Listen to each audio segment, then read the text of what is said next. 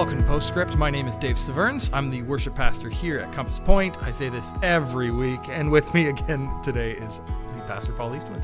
How's it going? It's going well. How are you doing, Paul? I'm doing good. Enjoying this nice little reprieve in our weather here. This is what we do as Canadians, talk about weather. I don't know why, but... Well, because it's been just ridiculously nice. I had coffee outside yesterday with some friends in the back church lot. It was just glorious and beautiful. So... wonderful. Nice. We are continued on Sunday, our series on how we live, on our values. And this week, Paul, you preached on generosity over self-centeredness. You want to give us a little recap from Sunday? Yeah, for sure. And so we talked about this idea of generosity. Usually what happens when we start talking about generosity is that people get like a little worried because they think, someone's going to ask me for money and I got to look out and, all this kind of stuff. But generosity is really a lifestyle. It reflects something amazing about God, and it also helps us stay focused on other people. And so those were two of the things that we were playing around with a little bit when it comes to this connection between generosity and moving away from self-centeredness. And, we try to talk about this in that bigger sort of context that, in order for us to take steps to regularly move towards being generous, and I said that purposefully because I think that we can have moments where we're more generous and moments where we're less generous. But if we were to put self-centeredness and generosity on a scale, what we want to do as followers of Jesus is move further along the scale towards generosity, which means that we are less and less self-centered. So in order for us to regularly move towards being generous away from being self-centered, we talked about celebrating God's generosity, looking up, and then really fighting to put others first. And that's not just, when we give to people, but recognizing how we feel when others get. And so that was kind of where we played, with the idea this week. Yeah, which I don't know how others felt, but that was for me really convicting, right? Like it's one thing to talk about, I need to be more generous and, we all need to take what we've got and be generous. And I think everyone kind of expects that when they come to church, and whether or not we do it might be another thing. But how we feel when someone else receives generosity who we may or may not think deserves it. Yeah. How we feel about others who get things, which really, in my mind, this is the heart of the gospel. God poured himself out for us, not because we deserved it, not because I deserved it, not because someone worse than me deserved it, but because we didn't, and because God can. And that's like... I need to celebrate that. That needs to override any jealousy or self-centeredness that I have. Yeah. And I think that applies with all of these little things too. And it's really easy for us to say that we understand it when it comes to grace and salvation, but then not understand it when it comes to these little acts of generosity. Yeah, I completely agree with you. I think it surprises us how often our self-centeredness kind of jumps up and grabs our attention. And and I think, I think for us, those things that happen in a moment, when you don't have time to think about it and it's a knee-jerk response, those are the things that truly get at what's going on in our heart. And I think those are the things that we need to be paying attention to most. So those moments where someone gets something, and even if you push away that feeling of, jealousy, and you move to be thankful for that person, that's great. But that moment of jealousy in the beginning, just demonstrates where our heart is at and how much work we have to do and how far we have to go. Yeah. And it's hard. I think, as we've said with all of these values, the second part is the thing that we're moving away from, right? So generosity, we want to move away from self-centeredness.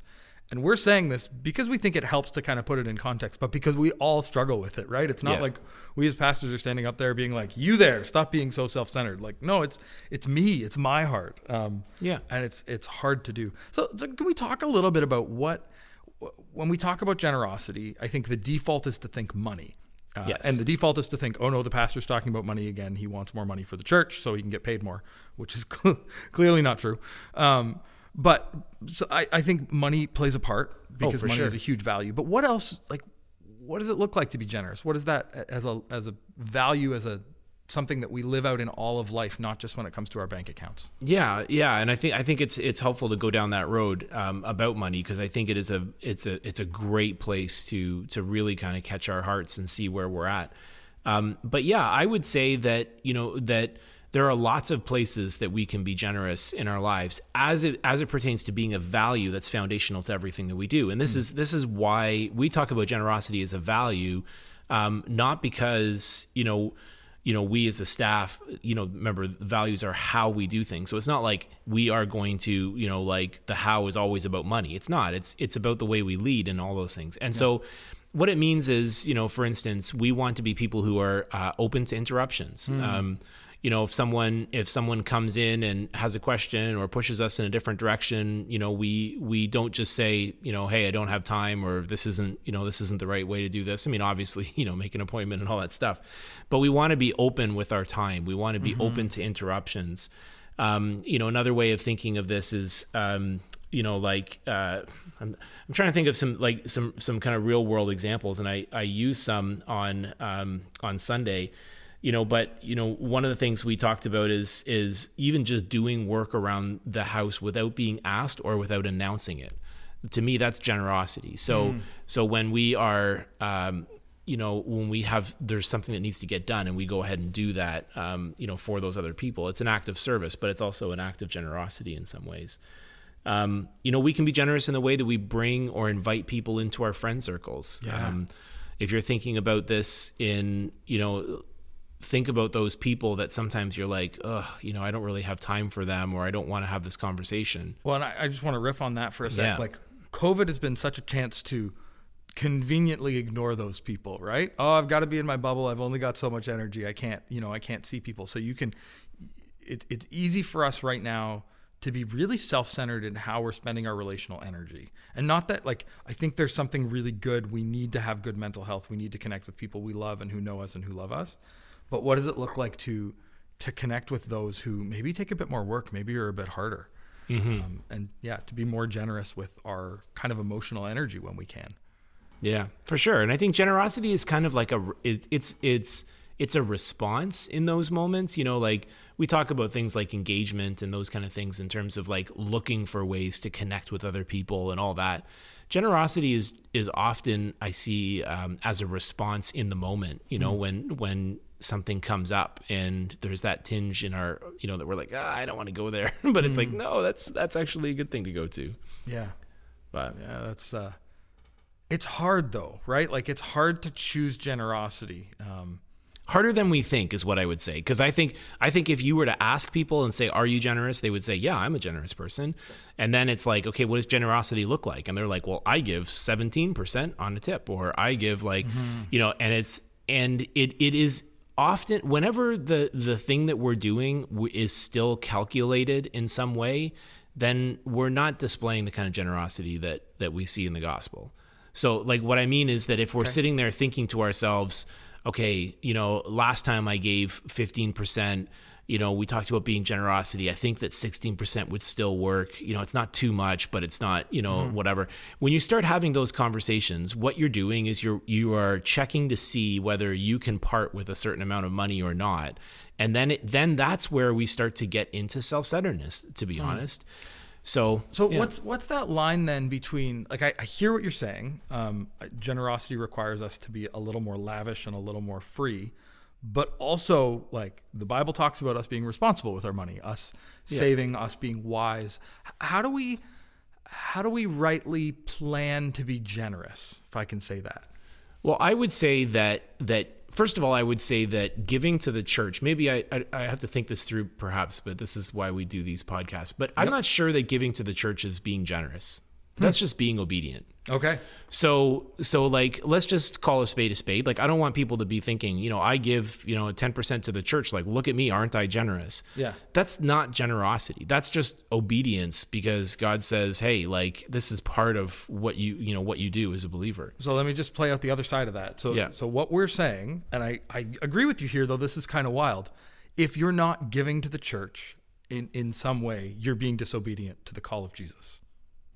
Yeah, I think so. Okay. Yeah, I would say that. Yeah. Which is now, if you think that's a harsh truth, take it up with Jesus. Because this is, I think there's actually pretty clear, he talks about the, and we're not saying that you need to give a ton but Jesus actually talks about giving the heart behind giving, right? Yeah. And the talks about the widow who comes and gives very little, but it's so much of what she has, and the generosity is what he's rewarding. But it's that, like, so in some ways, okay, I'm gonna maybe push back a little bit. Giving to the church is obedience and not generosity. It's obedience of generosity. We are to be generous with the church. We are to have generous hearts when we give, but that's just like straight up obedience. That's kind of baseline.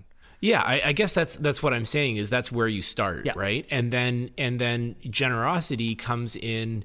I don't think that generosity means that there are some people who are put in a position where they have the financial ability to be able to kind of stretch and push in some ways, and I think that and give all kinds of things financially, but not all of us can do that all of the time. But I do think that those of us who find ourselves more trapped by our finances, may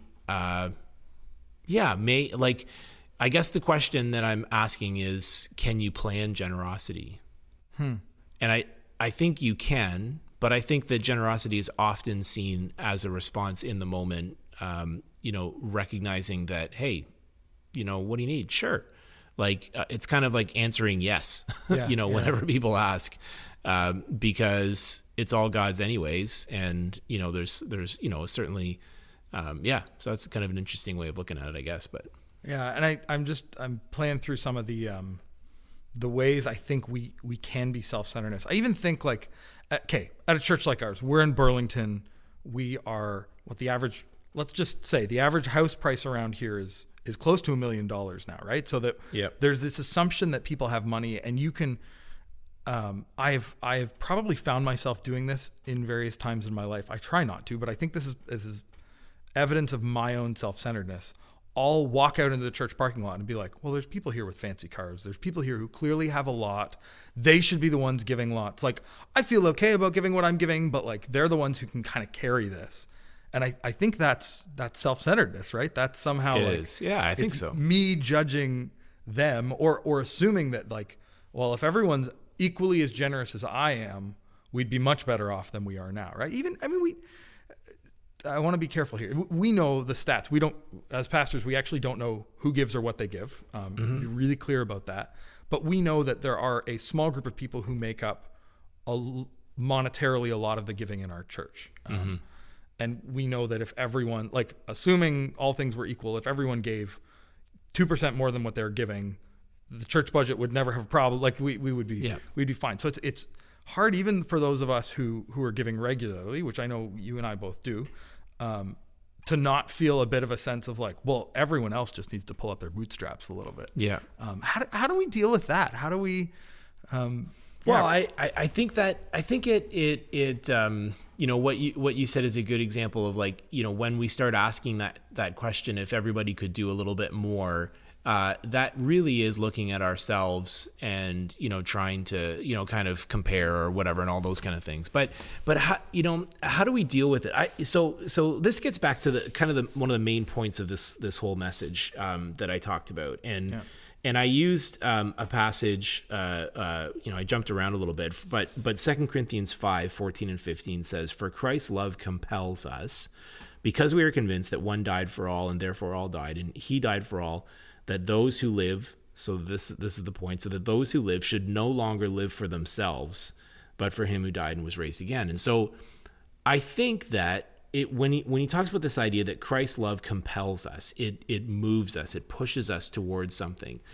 And if that's not true of us in our lives or in our faith or in the way that we give, then, financially, then I would say that we go back to the drawing board and we reflect on the love of Christ.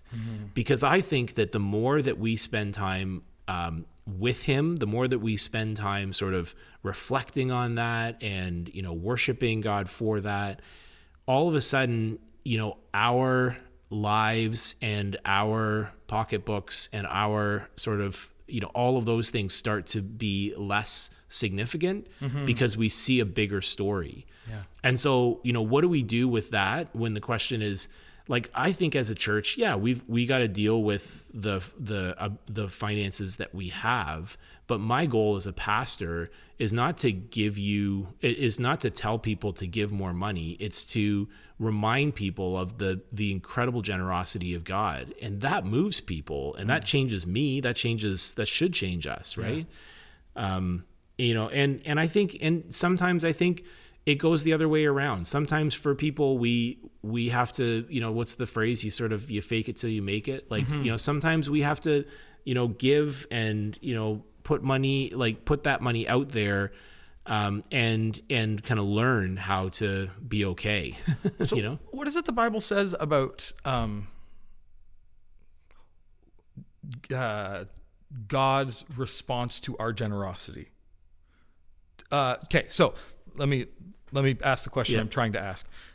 There are teachers in churches who would practice what we call that kind of health and wealth prosperity gospel, which is like, do this and you're going to get guaranteed returns. It kind of feels like a pyramid scheme, right? Which we would say, no, that's not right. But what does the Bible say about God's response and how God responds to our generosity? Yeah. Does that make sense? Yeah. I think that we would be surprised in our context of how often the Bible does talk about rewards that are given to us for our generosity. And, we see this in many different places that, when we give, God gives us, and he blesses us. And this is something that's a little bit troubling, but I think that I feel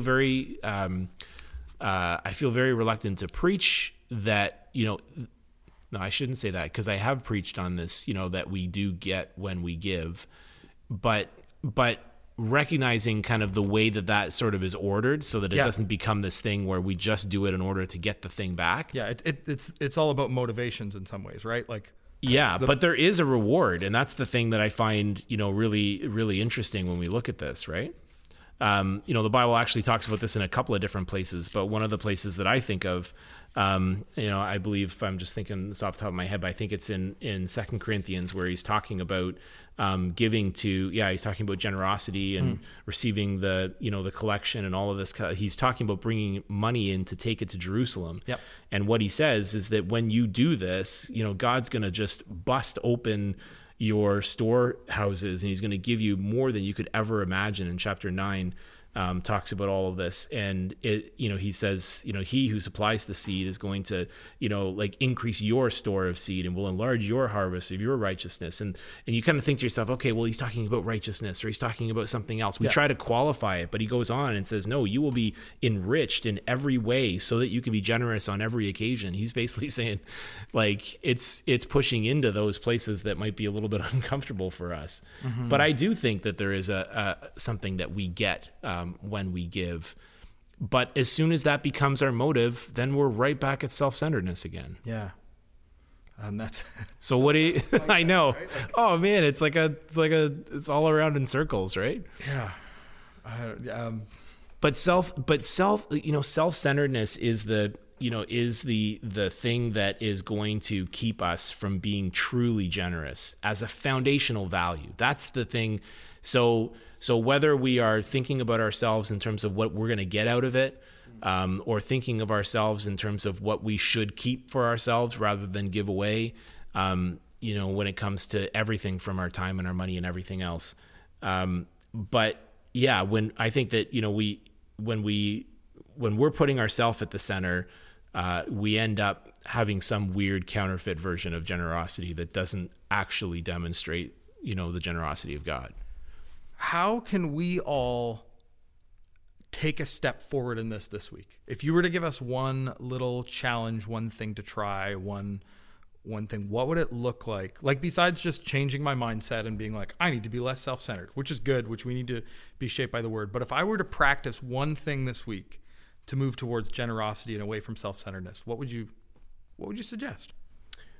Well, I mean, this may sound boring, but I would start it, and I shouldn't say it that way because it's not at all, it shouldn't diminish this, but I think that at the beginning, the first step is to take times this week, take a half an hour at the beginning of the day, to reflect on God and his generosity.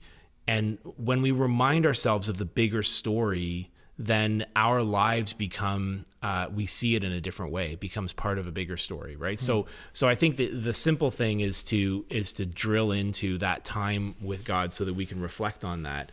But then the second step is to kind of, I heard this illustration about sort of moving our lives from kind of selfie mode to portrait mode. And I think that's kind of the thing that we need to do. We think about our phones and the way that we, interact with them. We don't have a mirror anymore. We just turn our phone on and check to see if there's something in our teeth or whatever. And, a lot of times we live our lives as if everything is in selfie mode and we're looking back at ourselves. How does that affect me? How does this affect me? How does that, and what we should be doing instead is flipping those phones around, looking out, recognizing the needs of the people that are around us, caring for our friends and our neighbors.